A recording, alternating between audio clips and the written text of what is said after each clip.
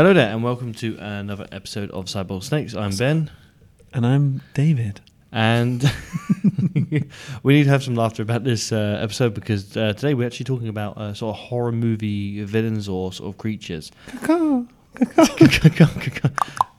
see that again. If you've seen Hereditary, you'll know what David's on about there. You will. But yeah, like we got to talking the other day like about some of our favourite monster sort of horror movie creatures, and we thought, well, let's have a talk. Let's discuss a few of them, see what we sort of find in common, which ones are scary, sort of best moments, I suppose, and what makes them terrifying. So I think like.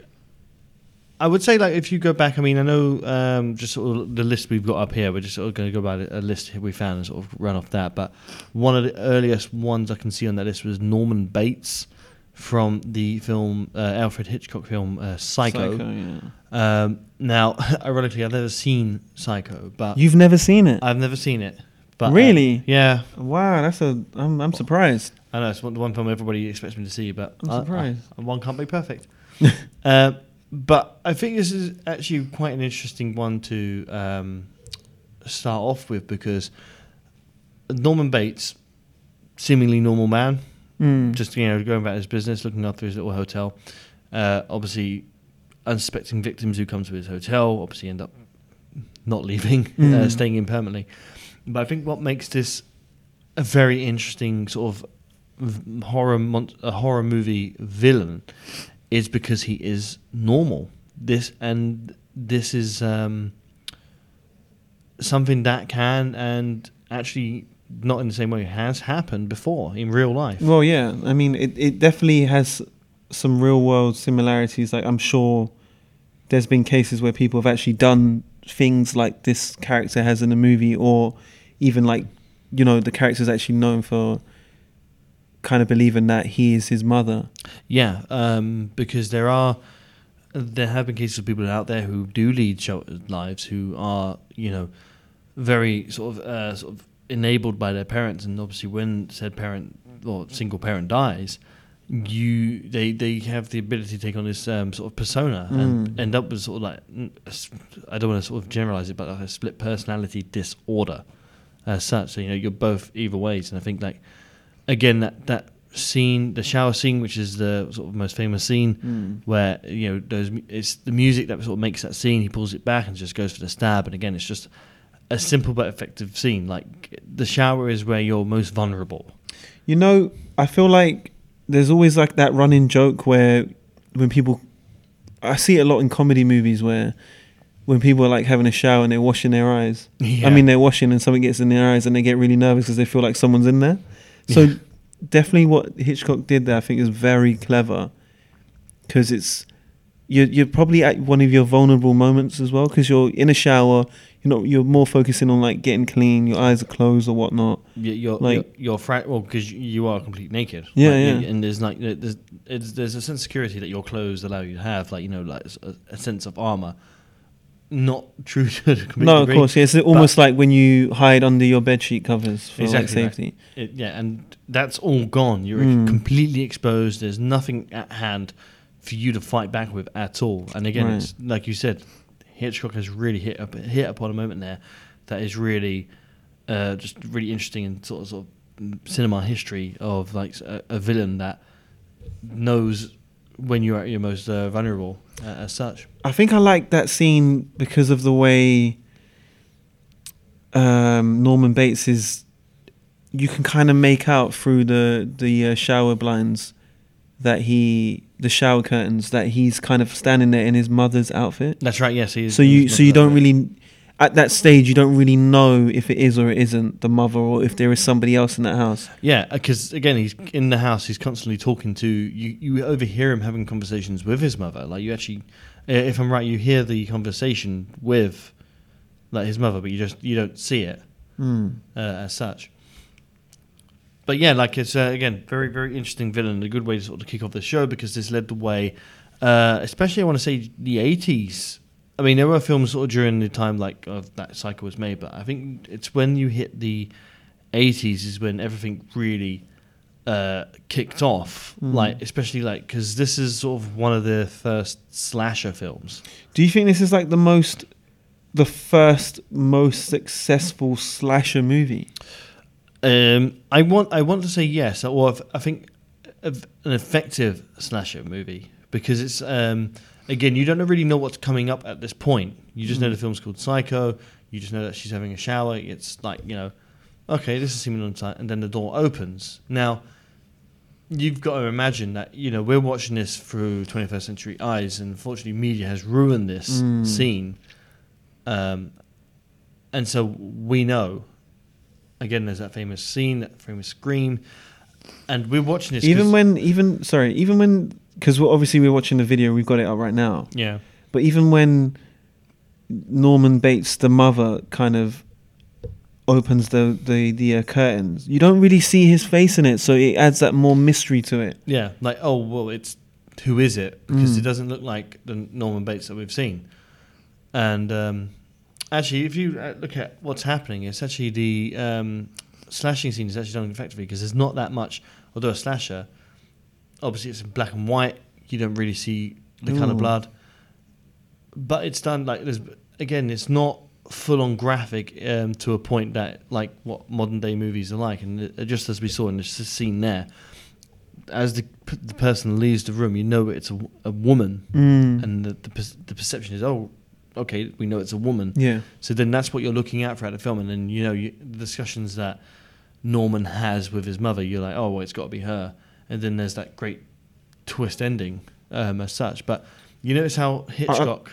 Go on. No, I love the way that scene's kind of acted out, because obviously looking at it at the point where, like you said, 21st century eyes or whatever. Yeah. Like right now, if you watch a film, you're definitely watching special effects of a knife stabbing into skin and blood everywhere and gore. But with that scene, I kind of like it, because obviously they probably didn't have that technology at that time, or maybe they did, but they're not really using it. But the way she acts when she's getting stabbed, it just kind of feels really real. And when you listen to it with the sound and the kind of sounds that are going on in that shower, it just, I don't know, there's definitely a realness to it, and it's very like chilling. Even the way she's kind of like dropping down to her death. Yeah, and it's she really acted out that scene very well.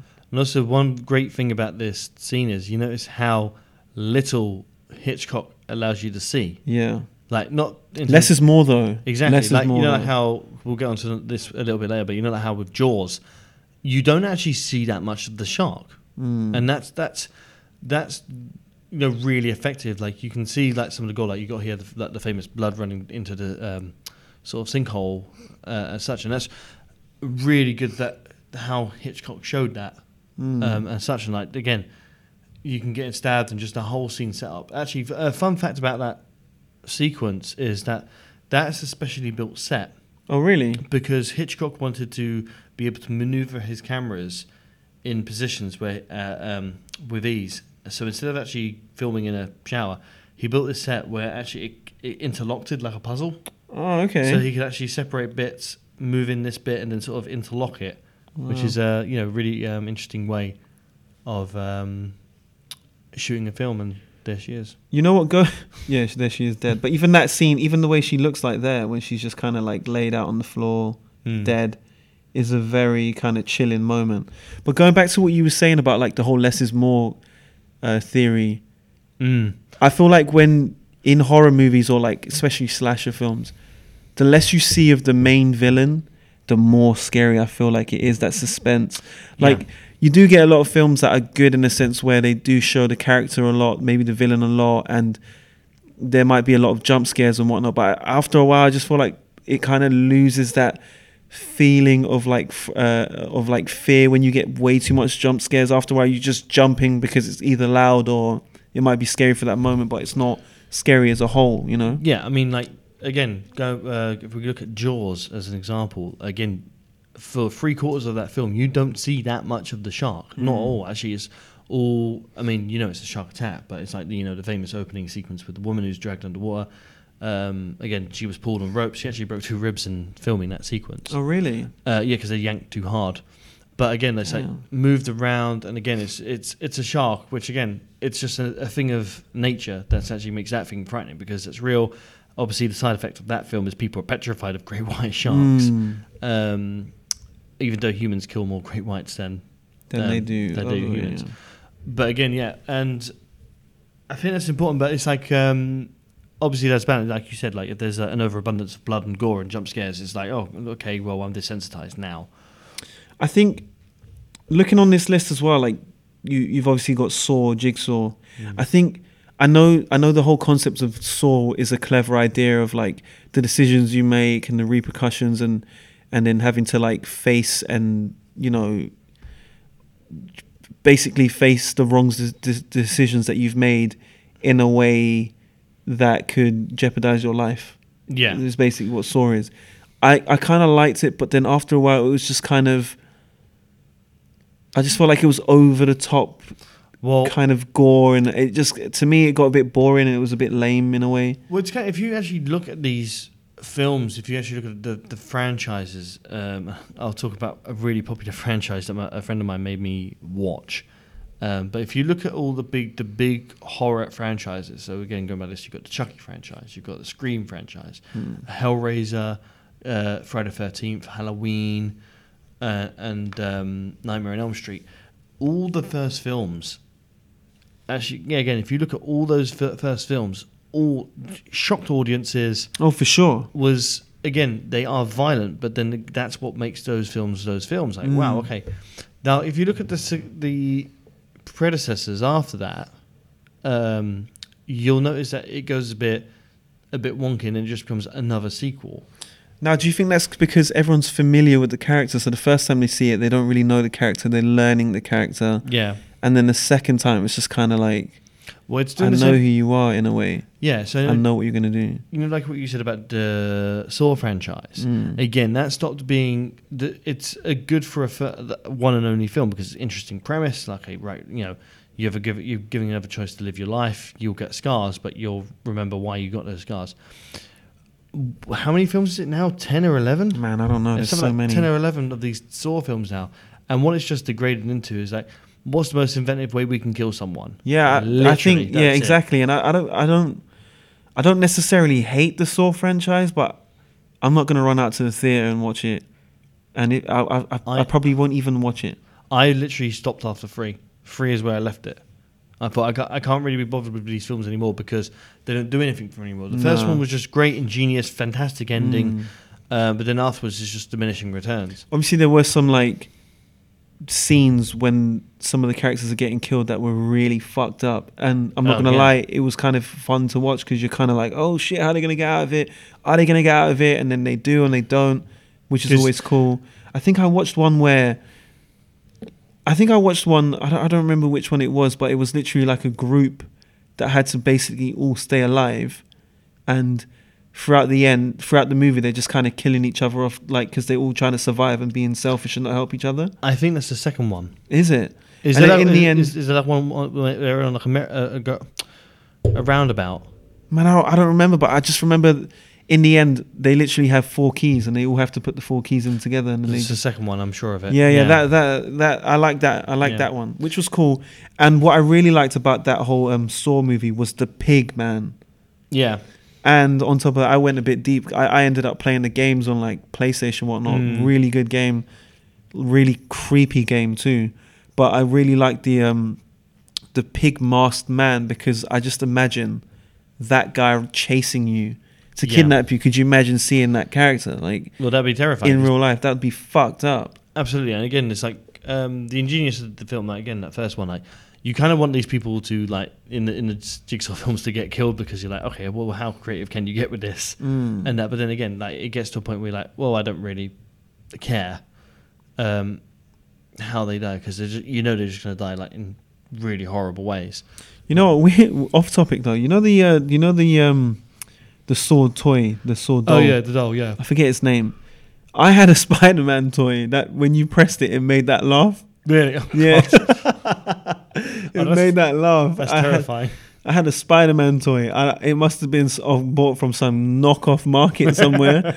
But every time you'd press the button to make it talk, it would do that noise. Yeah, I know. Yeah. And then years later, that was the Saw noise. So yeah, that was pretty scary. Actually, fun fact about Jigsaw: that was good. Do you know the film? Or for our listeners who may have seen the film, there's the film called Insidious. which is from the creators. You know, I really like this Insidious franchise. Insidious franchise is brilliant, and I'll talk about that in a minute. But fun reference is that in Insidious, on the chalkboard of the teacher, Luke Wilson, no, I think it's Luke Wilson, there's actually a picture of the doll. No way. Yeah. You know what? Let me fact check this. But yeah, again, you got like the slasher films again. So then, case in point reference. Yes, it is. It is. Is the Nightmare on Elm Street films. Now, I was made to watch all of these films. By who? A friend of mine who was really into horror. Like, really? I'm all about the slasher horrors. Big up your friend, man. Big up your friend. Well, or not. So I watched it, and so I watched the first one, which is quite serious and like fountains of blood everywhere. It's Wes Craven, and I thought, this is great. That has really interesting concepts. I've not obviously I knew about the Nightmare on Elm Street films beforehand. How many are out? How many were out? I think there's 13 or 14. I think, but there's 13 or 14 Nightmare on Elm Street films. Roughly that. It's okay. Let's find out. I mean, I don't know if that's included in the remake. Or remakes. Or I could be wrong because there's one film franchise. I think the one that you're talking about that's a lot is the Friday the 13th with Jason Voorhees. Now there's loads of those. But so if you look at these, the first one, really interesting premise. I quite like the effects on those. Then as you go through the rest of them, right? So you got Freddy's Revenge, Dream Warriors, Dream Master, Dream Child, Final Nightmare, New Nightmare, Freddy vs. Jason, and then the remake by Samuel Bayer. Is that they actually became increasingly wacky?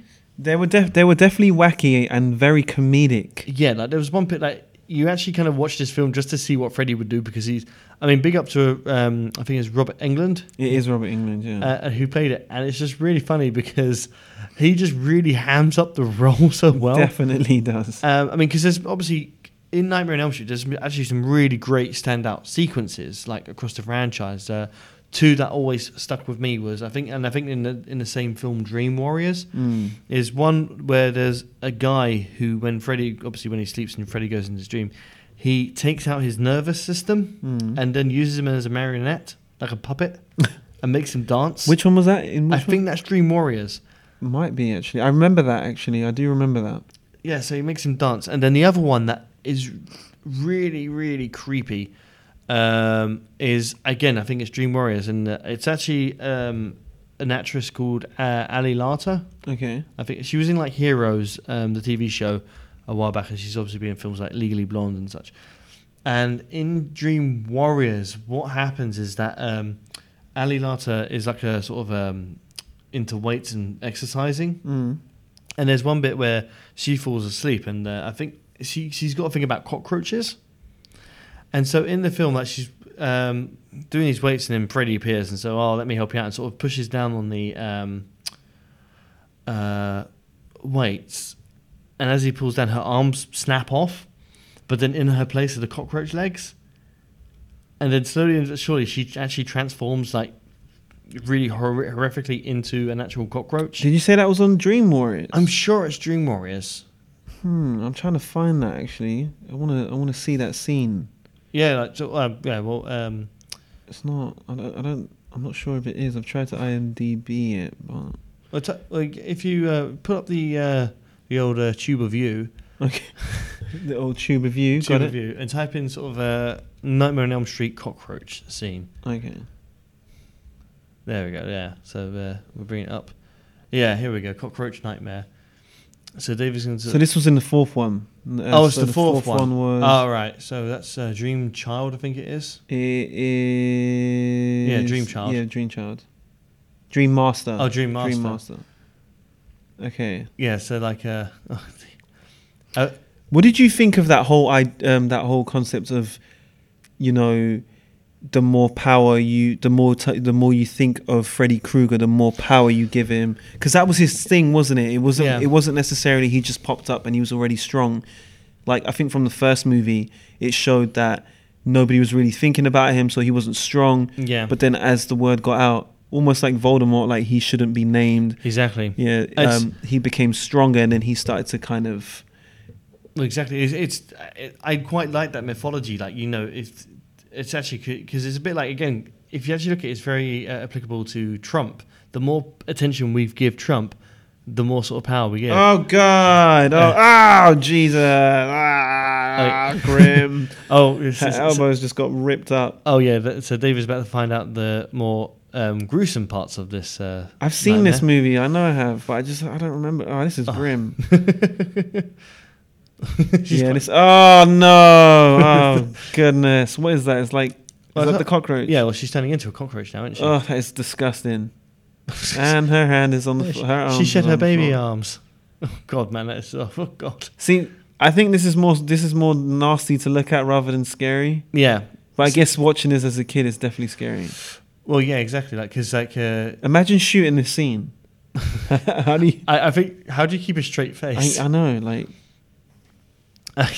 Which was the movie when he grabs the mother from the door into the? Oh, that's the remake. Is that the remake? It's the ending of the remake. Which one's the remake? 2010. Yeah, the one with. No, because that was in the original as well, wasn't it? Yeah, because it's the original one, but it's more prevalent. I think they really big it up in the remake, but I think they did. I think they do that in the first one too, Ben. I honestly do feel like they do that. God, she's not having a time being a cockroach. Do you know what? As much as I like Freddy Krueger, I didn't really like the remake, and as much as I liked, a lot of people did not like that remake. What was the name of that dude from the? You know, he plays Rorschach. Yeah, that's Jackie L. Hay. It is Jackie L. Hay. Yeah, Haley. Yes. You know what? I didn't like him in the sense because he just reminded me of Rorschach, and he sounded exactly like Rorschach, and that kind of annoyed me. And Freddy Krueger to me is Robert Englund. Yeah, that right. kind of very cheesy line, but he's very witty, says a lot of foul shit, whereas Jackie's kind of went with a more just dark. I'm Rorschach, but I'm Freddy Krueger. I think that's the thing they forgot about this kind of film is that these aren't. They're not a serious film. Like, it's serious in terms of like, yeah, people getting killed is in horrific ways is horrific, but then when you actually think about, even if you watch the first one, he had a great sense of humor about what he was doing. Yeah, no, he did. Like the famous scene where his arms grow out and he just starts chasing them. You could do that with some great graphics, but keep the comedy about that. I like the serious aspect that they try go for in that, but I just feel like he was a bit too serious, and that was one of the things that annoyed me. Like, I did want him to kind of toy with the people that he was going to kill, and it didn't really feel like he was toying with them. Yeah, no, it's just like, I'm just going to kill you. But that's basically one of the, what is it, like the top four? It's like the top four franchise, so like that. Well, you got that. Jason Voorhees. So yeah, Friday the 13th. Now, admittedly, I've only seen the first one. What, Friday the 13th? Yeah, not the remake with Jared Padalecki in it. But man, there's too many to watch. There's too many. See, this is the problem is that when you have something like 13 films in a franchise, that's a bit excessive for a horror film. They went nuts with this franchise, though, didn't they? They did go nuts, in man. terms Let's have a look how many they had. Yeah. Was that wrong again? Oh no, it's not that many. 1, 2, 3, 4, 5, 6, 7, 8, 9, 10, 11, 12. 12, okay. still a lot. Okay, so 12. Okay. But you know, it might be Halloween then. That probably has 13. I know something had 13. But like yeah, like Jason Voorhees is just he's interesting because he's just a force of nature. 1, 2, 3, 4, 5, 6, 7, 8, 9, 10. No. Oh, okay. Well, I don't know why I imagined Friday the 13th to have loads. I think. Well, Friday the 13th is actually out of all of them the one that does have the most. Yeah, I mean, and released quite frequently in the 80s. Yeah. Actually, it's pretty much like 80, 81, 82, 84, 85, 86, 88, 89, 93, 2001. Yeah, do you know what? I didn't mind the remake. I actually did like the remake in 2009. I did like that. I've not watched it yet, but there's one that I remember watching as a kid. I don't know which one it is. Maybe one of you guys who are listening to us could let us know. It was basically this one scene where I think he's I think he's in like some sort of town, some city somewhere, and I just remember this one scene where he's forcing people to eat his heart. I think that's Jason Takes Manhattan, dude. Is it? It might be. I think it's that one. Let me see. Hang on. Let me see. You don't watch the Cockroach Lady anymore. No, that shit was grim. Friday the 13th. Eating heart. Let's see what happens. Let's see what comes up. Friday, Jason Goes to Hell. Ah, right. Well, there we go. Yeah, I don't know why. It just freaked me out because the fact that they just literally go into town on the heart. Like, there's something about the heart that makes people want to eat it. God. Well, Jason did go to hell. And it's beaten by itself, as it does. But yeah, I mean, again, like, the first one's good. Again, the first one had Jason Bacon in it. Oh, God. I honestly remember seeing that scene and thinking it was an actual heart. But I was very young. I was definitely not at the age that you're meant to watch these films. It's like Kevin Bacon, not Jason Bacon, whoever Jason Bacon is. But yeah, like Kevin Bacon was in the original one. He got an interesting death. But God, that's a scene. But yeah, like, again, great concept. Like, you know, and I think that's the only downside of the Friday the 13th movies is like, how many times can this guy die? Like, it makes no literal sense. But that, I mean, I think the series got insane when it got to Jason X. Oh, that was some really weird... Because they sent him out of space, didn't they? Yeah, he did go out of space. I mean, to be honest... 1993, the one with the heart. You know what? To be honest, I kind of want to give him credit for like taking him into space, because, I mean, like, not other horror movies would have the balls to kind of try and go, fuck it, let's try and do this with it. Do you know what? Is Friday the 13th the most successful, like, out of the Nightmare on Elm Street, Halloween? I think it's Halloween. You think it's Halloween? Well, Halloween keeps getting more sequels. It's got the most iconic theme song. Like, I couldn't hum to you the theme song to Friday the 13th. Or I mean, Freddy Krueger does have that really weird children's rhyme. Yeah, well, that was that yeah, Jason Voorhees thing. Yeah, but it's like Halloween.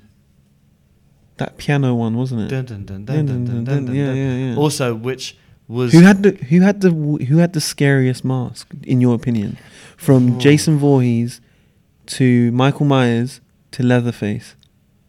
Scariest. Oh, and do you know what? I don't count Scream because Scary Movie fucked that movie up for me. Oh God, so much. Because now every time I watch that, I just feel like I just remember a Scary Movie. So it doesn't scare me.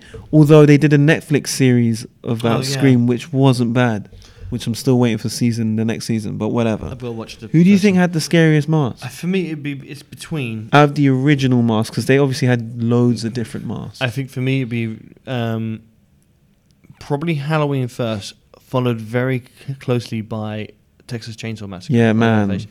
Only reason I say Halloween... Is it that ghost-looking face, kind of? Do you know what the mask actually is? What is the mask? The mask is actually a Captain Kirk mask. No. And what John Carpenter did was he bleached it and stretched it, and that's what he got in the end.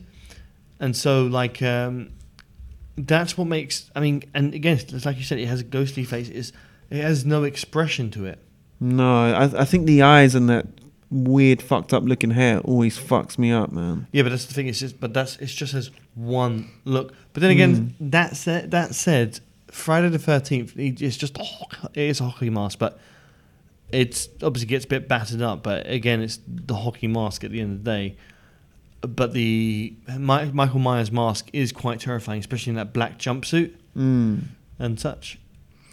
When he takes off his mask, though, he's got that whole deformed face. Michael Jason. Myers, yeah. No, sorry, Jason Voorhees. Jason did, yeah. Yeah. Yeah, because you never actually see Michael Myers' face, do you?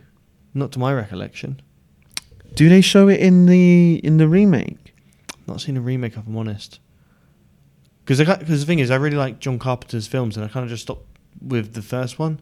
Although, I don't know why I should know this fact, but here's a fun fact for you about the film. The first. You see him as a child, and then in the remake, you kind of see this big dude, but he's got long hair, and his hair's kind of like blocking his face. Yeah.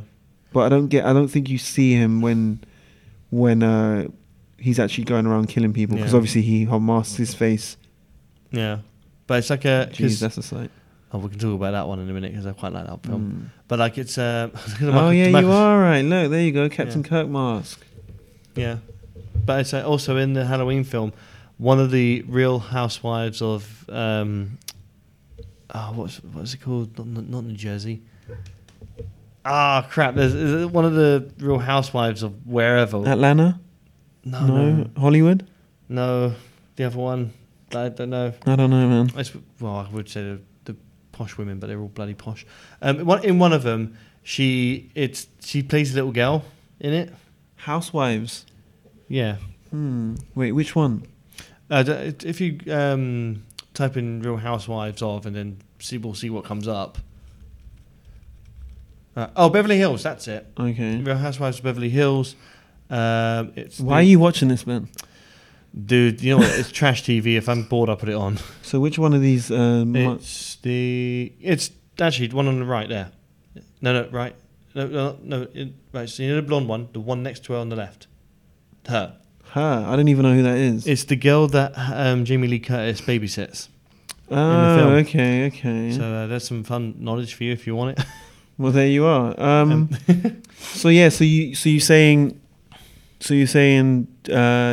Michael Myers, then Leatherface, and then Leatherface. Leatherface had a really scary. That whole story freaks me out, though, man. So the whole story of like Texas Chainsaw Massacre, and you know what?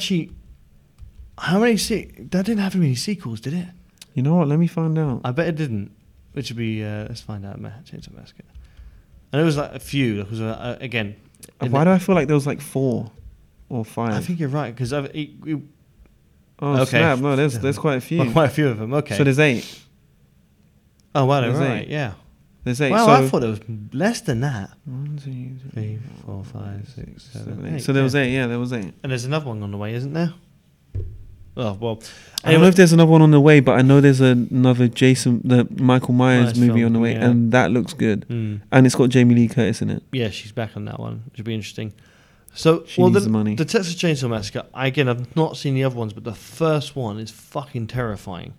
Because Tobe Hooper, who directed that, he's also the director of the popular supernatural film Poltergeist. But he did a great job of being unrelenting, because that is a flipping terrifying situation to find yourself in. Especially, you know, a great thing about that film is it didn't rely... See, horror movies can exist in 2 formats. One with music, one without music. So we've already discussed like Psycho with the famous strings and the... Oh my God, yeah. But when you come to...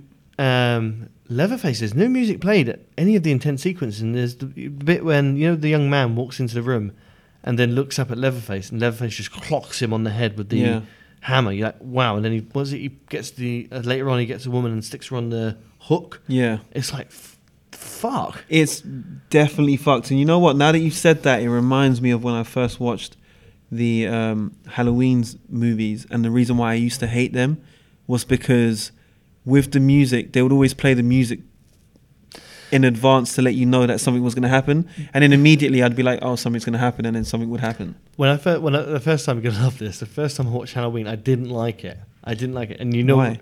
Because of the music. And I sat there going, "This song is played all the freaking time, all the time, yeah, all the time." But then again, it's gone on to be such an iconic song because again. I like John Carpenter, which we'll probably discuss a little bit later, has some great iconic theme songs, and I think that one stands out on top as one of his greatest iconic theme songs. You think so?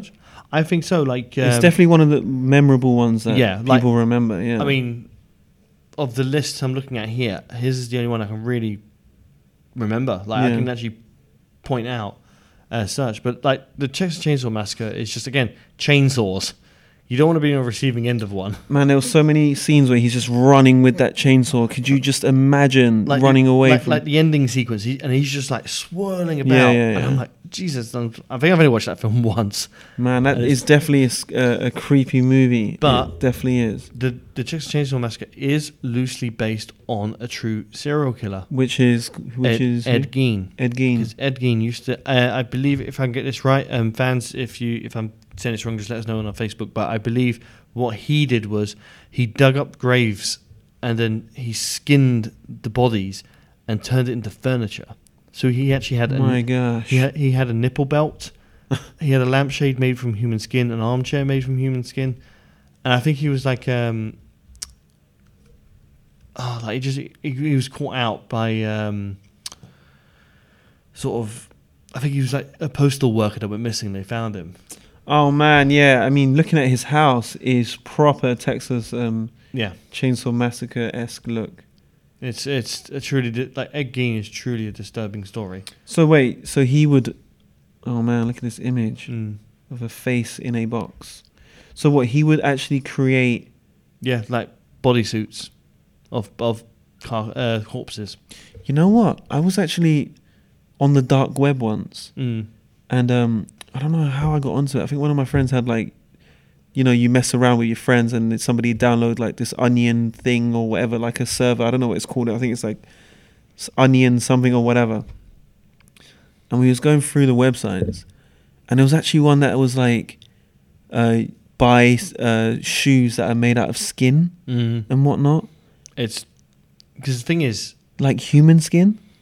You go out there, you go really out in the world. This shit still goes on. It is going on. Like, yeah. This is the thing. Is that's stories like this, like Texas Chainsaw Massacre and Psycho.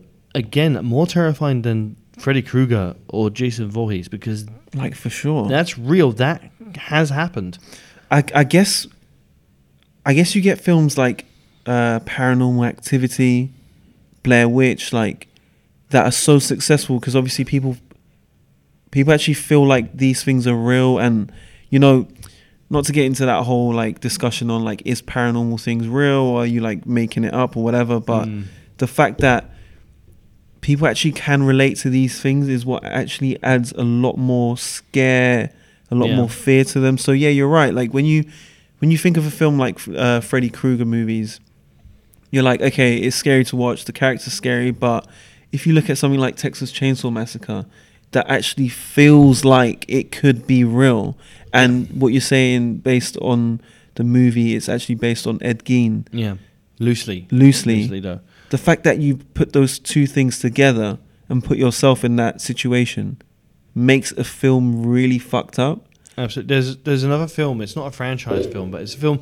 Actually, it really did disturb me when I watched it. Like, I couldn't stop. I don't know if you've ever watched a film where you end up thinking about it for a long time after you've seen it. And it's a film called My Little Lie. No. And it had a truly terrifying ending for me because it is the sort of stuff that would happen. That's the film. You know what? I've seen the poster, but I've never seen this film. It starts off. It's sort of like, because this came out at sort of. Oh snap! Is that him? What's his name? It's Rocket Raccoon. What is his name? Let me get it. Bradley Cooper. Bradley Cooper. My God, I didn't realize he was in it. But because the idea of the film is that it's like Big Brother. Like, you just basically, people have to go to this house, stay in this house for X amount of time, and you'll be paid like several £100. And what you find out about this film is that rich people are paying to see their favorite people like get killed off. Okay. And then the ending is the ending is really scary because. So wait, is it a bit like Hostel? A little bit like that, but like for the Hostel, online. man. Oh my God. Yeah, we'll talk about that later. We're going. But it's like for the online generation, like the Facebook generation and Blair Witch generation, and it's like the ending is terrifying because they're trying to like all save like. Because they think one of them or two of them are complete nuts. Wait, so tell me, how did they get to the house? So they go there by themselves. Like, they're told about this. They're invited to go there to take part in this sort of TV contest and that. One of them gets killed in a way. I think he hangs himself or something like that. And then the body count starts to get amped up. And then you find out that the online, like these rich people, are betting on them to get killed off. Wow. And then the ending, the thing that chilled me is that the ending is like this cop turns up and says, "Oh, like, I'll come save you." She goes, "Oh, like they're all dead. She goes, like, "Oh no," he goes, it's okay, don't worry. I'll take you away." And as she turns away, he pulls out the gun and shoots her. Oh no! So he was in on it. And so the cop is in on it, and damn. And the thing is, you need to watch this film because I watched it and I was just like, well, I'm not going to watch it anytime soon. Because I just watched it. I'm like, no, man, it really stuck with me for a long time after I watched it. Like, not nightmares or anything like that, but I was just like, fuck, man, this could actually fucking happen. You know what that reminds me of? That film Cabin in the Woods. Is it Cabin in the Woods? With all the monsters. Yeah, and they're all like trying to bet who's gonna. No, that's great that you brought it up because when I saw that film, I thought, oh, it's just gonna be a typical like film where it's just like, oh, some monsters can come back from the dead or whatever. And then when I found out, it's just like, oh yeah, we got to sacrifice these virgins to the Dark Lord, and they get to choose the way they die. It was just pure genius. And just the amount of creatures they had in it, and they had so many. They had so many. What was it? You just brought up the scene of the merman, and that guy who always wants the merman. And then he actually gets killed by the thing he wants. There's a giant spider in there. I think the bit that was the best in there was the fucking unicorn. There was a unicorn in this? Do you not remember the unicorn? No. The unicorn sequence was my favourite because it's like all this crap's going down and people getting killed. Oh, here we go. There it is. Yeah. There it is. And then it's like all this crap's going down, and this unicorn comes flying down the corridor, and it's like all this majestical music playing. It's like, it's a unicorn. And the unicorn spears the guy in the chest and just gouges him out. It's flipping hilarious. Okay, let's have a look. Vampire bat. Oh God. Where are you, unicorn? Come on.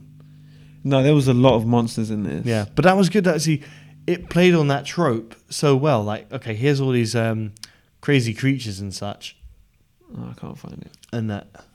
But, no, yeah, it sort of reminds me of that. There you go. There's the unicorn. Oh, unicorn's a douchebag. I know, right? People, and I love the fact that they did it. It's like, oh yeah, unicorns are cool. Like, fuck, they're not. No, not in this movie at all.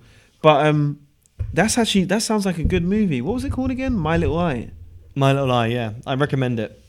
I haven't watched it in years for obvious reasons. Man, that sounds pretty good. Yeah. Where is it? It's just gone from me. Anyways, My Little Eye. I haven't seen that. It came out in the early noughties. Did it? Early noughties, I remember that. Okay, let me see.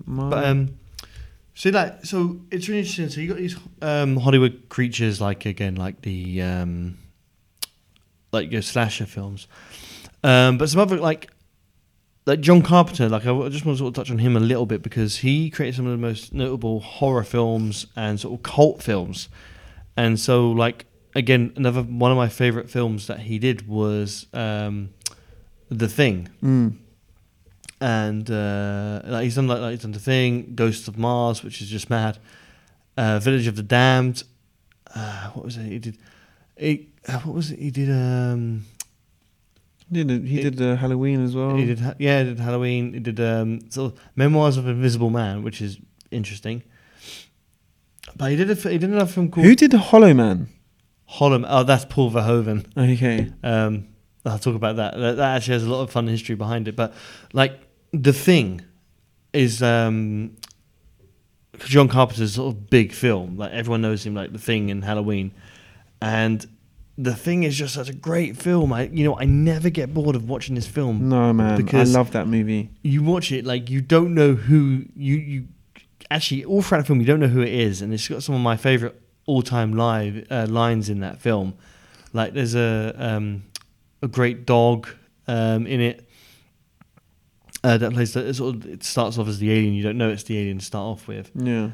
And then it's like they lead it into the kennel and it starts transforming and trying to assimilate the other dogs. And it's brilliant because there's a bit where he goes, this guy, like Kurt Russell goes, "What's going on?" And he just goes, "It's big, it's weird, and it's pissed off." and it's like, but it's the not knowing of what it is. And I think because this is based on a sci-fi short story called "Who Goes There," which was turned into a film, which was also called The Thing. Okay, but it was more like the creature was more like a sort of Frankenstein's monster-esque looking one. Right. And then John Carpenter had the idea, like I watched the making of documentary, and he was like, what if you could never tell if it was like your best mate? Like, what if it actually mimicked you perfectly? Mm. And I just love that idea, and it's just like it was executed so brilliantly. The gore in it was fantastic. Man, I think everyone says it, but I always love that scene when he's trying to figure out if they are or they aren't infected by the thing, and he's literally got the soldering, the wire, and just putting it into the blood. Yeah, it's so tense. Yeah, that is a very tense scene for sure. Did you ever watch the remake or the sequel to that? It's a prequel. Of Is the it a same prequel? thing. Yeah, Okay. I watched it the other day. It doesn't hold up against John Carpenter's The Thing. It's interesting to show how it leads up into the thing, because actually I watched it, then I watched this straight afterwards. Yeah, and you actually see some of the like kind of what happened. Like there's an axe they use in the first one, and then when you watch the John Carpenter one, you see where the axe comes in. There is one scene. Is it? Am I making this up, or do they mention that he was frozen? You know, Kurt Russell's character in the second one. Do they mention that he's frozen? What? Who's frozen? That he's frozen to death or something? What, one of the characters? You know, in the second movie when it's the girl who's obviously. Oh yeah. Do they mention that Kurt Russell's character is frozen in ice or something? No. So what am I thinking about then? So the Kurt Russell one comes after that one. That one. Oh, so they're from the point of is it the Norwegians? Yeah. So the Norwegians find the creature, and it's what happened at their base. Right. And there is a bit in it which is really gruesome. Like, it's really horrifying to look. It's because there's a guy, like, because it's at this point where everyone's turning on each other, and there's the alien makes itself known, and it's sort of like he freaks out, sort of does this sort of spider walk on his back, runs up to this guy and starts pressing himself into his face, and he starts morphing into him. It's really grotesque to watch. It's one of the only sort of few highlights of that film. It's okay. So what am I thinking about? Is it Alien or is it Predator then? Is there like a movie? Oh, man. Well, no, because really it was frozen in ice, because they mentioned it in the Okay, prequel. so it was frozen. It's like, oh yeah, this is in ice. Okay. Kind of thing. But yeah, like John Carpenter, just a really good horror director. Well, he's done other stuff as well, like Big Trouble in Little China, which I love, but it's not really a horror film as such. But then, because these are like what's called body horror films. So another film sort of in this league would be David Cronenberg's The Fly. Okay, yeah. Which, have you seen that? That's the one with the Goldblum. Goldblum in it. Yeah. I have seen that. I remember watching that for the first time, and it's just like so unnerving. Several of the sequences, and that it's actually really funny because he talks about like the Brundlefly Museum of Artifacts, and he actually has he shows you all his various body parts. Yeah. And in one of the jars is his penis. Is it? Yeah. Okay. Yeah, but it's like there's so many bits like when he's chewing on a pencil, when he pulls out his teeth. But it's that ending scene. It's just like they did it so well. But when he his head splits open, you actually just see the fly creation at the end. It is a tragic story, because when you get right to the very end of the film, and it's basically just like he's this blend of man, fly, and machine, and you're like, oh, and it's like Gina Davis is to blow him up. Looking at these images of him though, tell me he doesn't look like Michael Jackson in Thriller. I give you the second image on the top. Yeah, the second image looks so like Michael Jackson in Thriller. What I wanted to ask you, Ben, was you mentioned about music in horror. What about the horror characters? So like the protagonists, like the killers. What about the noises? Has there ever been a film that you've watched, and you know the noises they make? So like the signature noises. So we went and watched Hereditary, which was the girl had the click, and that was really creepy. Then you have like films like The Grudge, who has that really weird croak noise. So The Grudge, I remember again another film I watched. Freddy Krueger, no, not Freddy Krueger. Well, Jason Voorhees has one, which he does that weird kind of ch noise. There's the Michael Myers has the heavy breathing in the mask, like yeah. It's sound effects are very. Doesn't Freddy Krueger have a laugh as well that he does? He has a laugh, but his one's more like the blades. Oh yeah. Screeching across the thing. It's very important. Like again, like if you're establishing characters, to have really good sound effects to really sort of heighten their. It's because it's part of the identity of an on-screen creature. So so just quickly going back to The Thing, although it doesn't have a super distinctive Doesn't it make a weird noise though? It makes like a screech. Yeah, it's like there's the famous scene when one of the guys goes missing. So they go outside and they find him like sort of limping, and they find that his hands deformed. It's like, oh, he's one of them. And then when they like it's all snowing and like you got the music, which has a great simple score. I'll tell you who did the composition for that. But he turns around, it's like he just looks at him and goes, yeah. Really bone chilling stuff. But it's consistent across all the other sort of thing imitations, but the music score for that one was done by Ennio Morricone. And who's he? What's he done? He did The Good, the Bad, and the Ugly. Okay, He did all so those. Okay, yeah. So he did all that, but the one for the thing was just a simple dun dun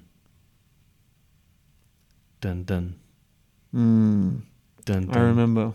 And it just carries on. It builds up a bit, but you would never believe that he did the music for that as such. So, but scenario, dude. You're Yeah. in a house, like haunted house.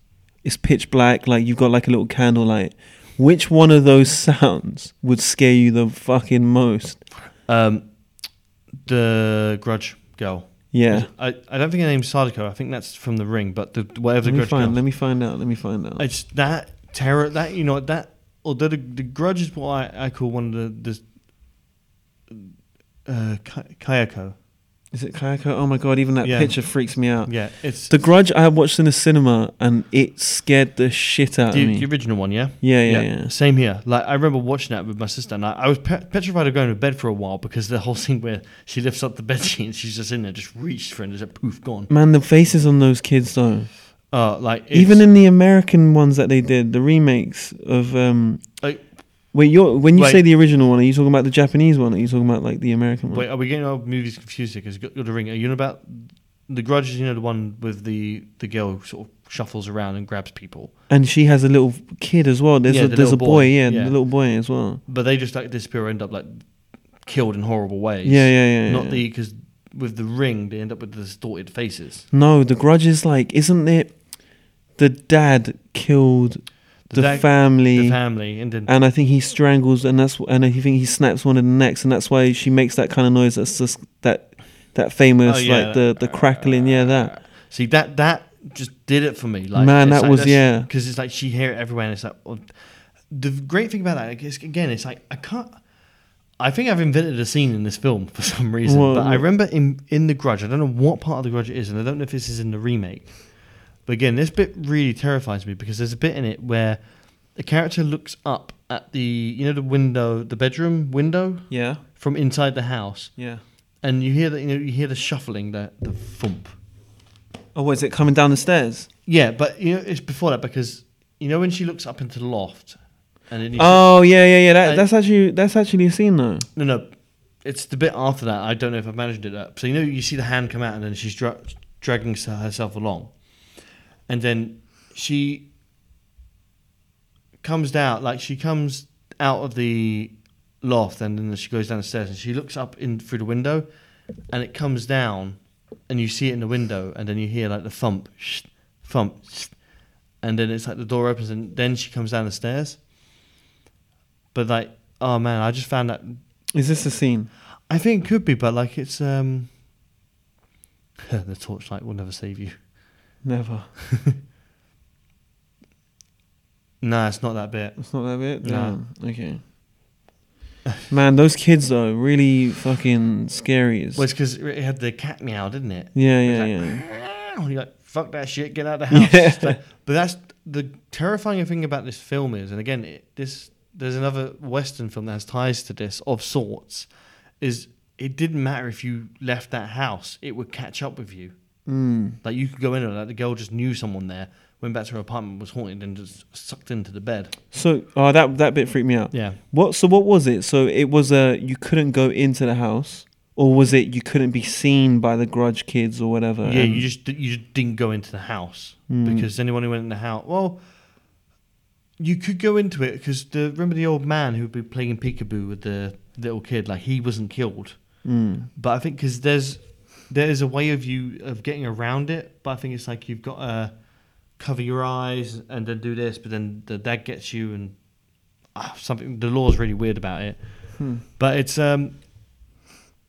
Yeah, it's just a terrifying concept, just done well. But there's another film that sort of again has ties to that, which is Insidious, where they moved house and the haunting still carried on. You found out. Oh yeah. It's a person. Oh, and Paranormal Activity did that as well. Like there's no point in leaving the house because it's not the house that haunted. It'll just always get you. It's you. You're haunted. What did you think of the Paranormal Activity franchise? So when I saw the first one, I wasn't expecting much, but I actually really liked the first one. Like it was quite original. Yeah. I thought like it was really cool, and there was some bits in there. I'm sitting there with my mate going, "Oh well, I bet this happens." And it's like the Ouija board moved, and I'm like, "I told you, it caught fire." I'm like, "That I did not see coming."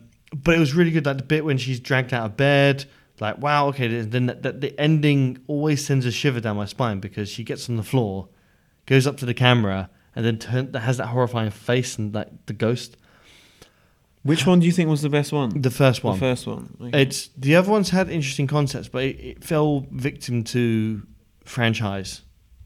It got diluted. It didn't make it because it's just like okay, well, we know that nobody's gonna make it out alive on this one. So there were 6 of them. 6 of them, yeah. 7 unofficially. You know what? I agree with you. They did get a bit watered down. And after a while, you kind of expected them to just go the same way that it goes. And I guess that's why they didn't really release any more Paranormal Activity movies. But I'm sort of a sucker of these kind of paranormal horror movies that involve weird cults. So a bit like the film that we just watched. Yeah, Hereditary. Yeah. Which kind of involves a cult that you don't really know about, and then they start to appear. There was one, I think there was one Paranormal Activity. 4. Was it number 4? Number 4, I remember that because it was in the house opposite the street that, I think, is it Heather or something like that? And that she's part of that cult because she's possessed by the demon or whatever.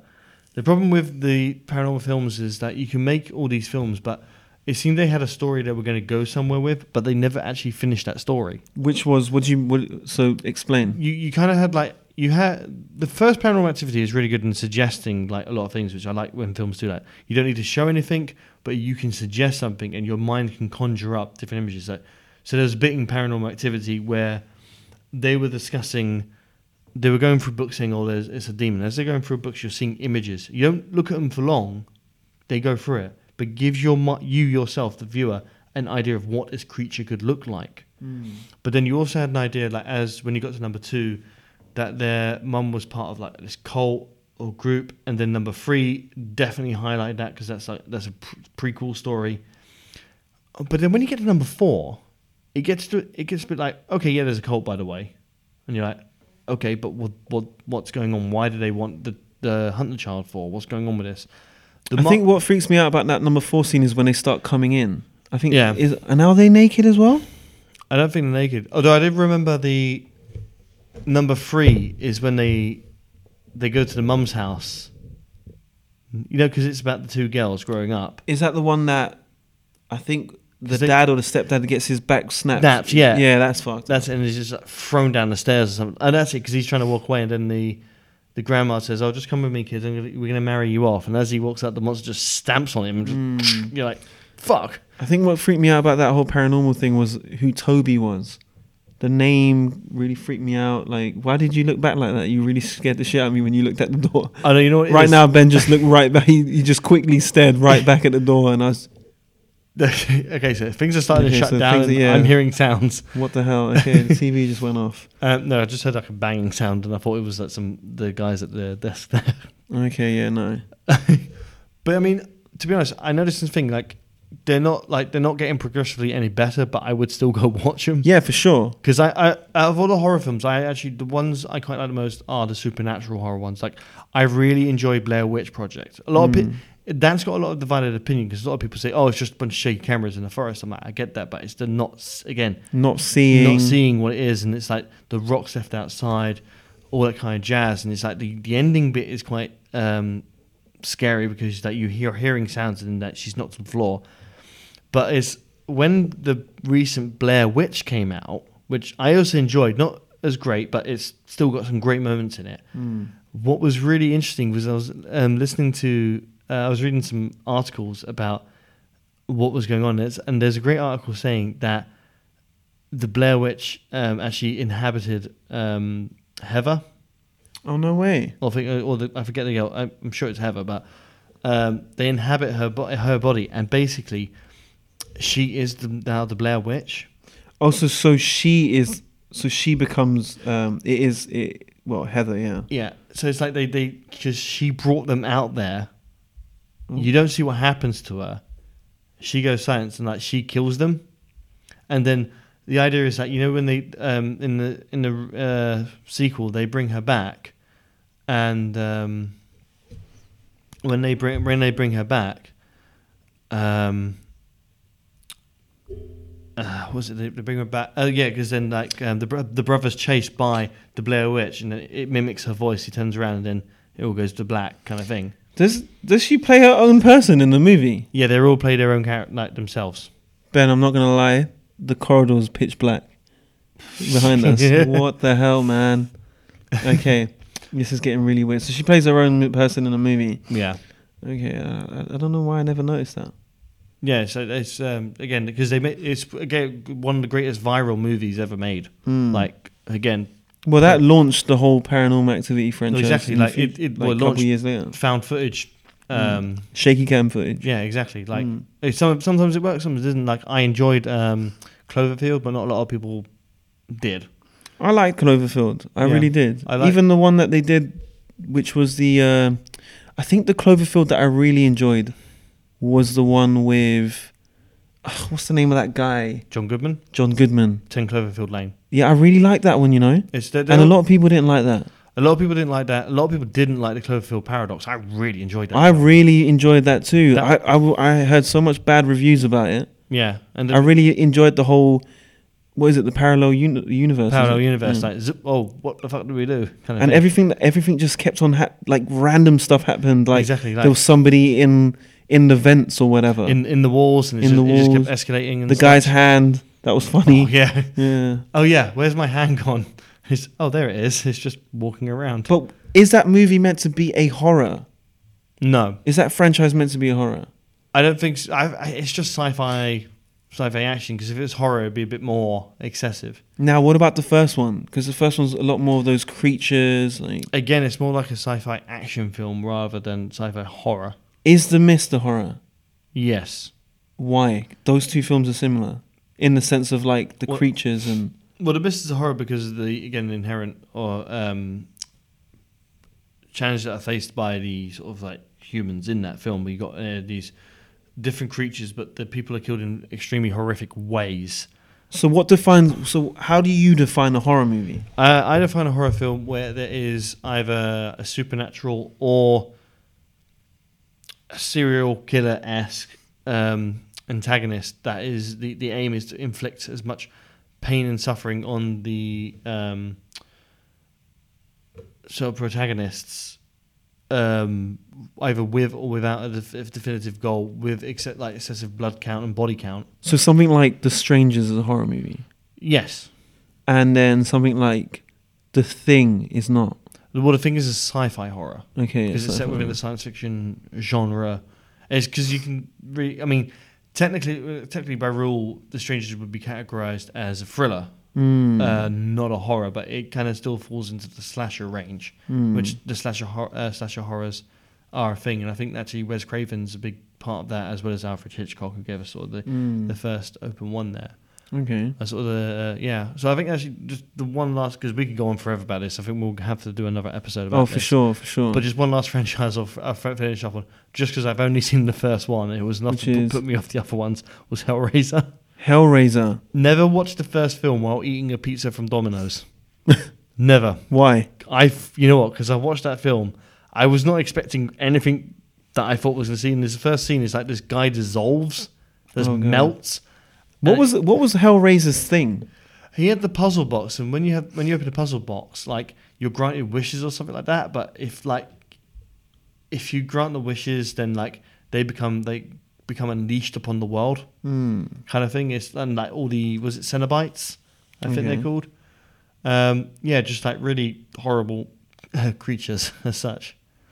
But my favorite horror movie-esque moment, because again we'll have to do another episode because there's so many horror movies many creatures to discuss, is got to be sort of really random film called Reanimator. Reanimator. Let me Google that. It's a really sort of like, again, body horror thing, but if you really want to have a chat about a really bizarre scene in a very bizarre horror film, it's the post-credit scenes where the Reanimator basically brings dead bodies to life. And I think there's a very famous scene where this dismembered head gives a blowjob to a woman. Oh my God. Yeah, that's how mad it is. But then there's a fight scene at the post-credits. Wait, what do you mean give a blowjob? Has she got a penis?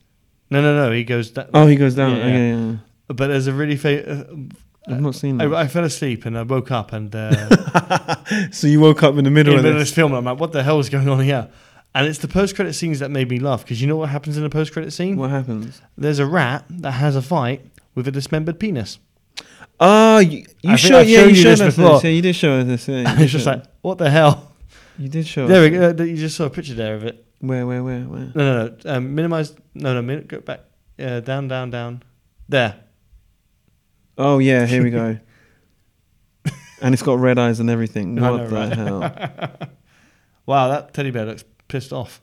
Oh, is that from the Reanimator as well? That's Demonic Toys. I think it's from a film called Toys.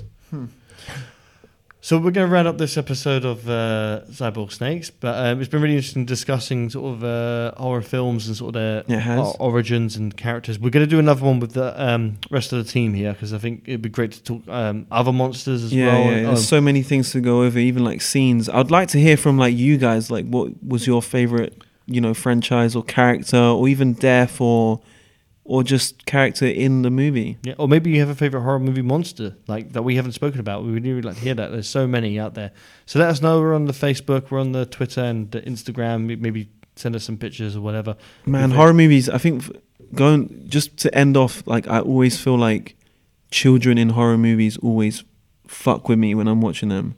Like, Grudge, having those kids, or they will constantly screw you over. Man, I just feel like when you watch a horror movie and it involves a kid in it, it just makes me feel a bit more fear. Like I don't know, man.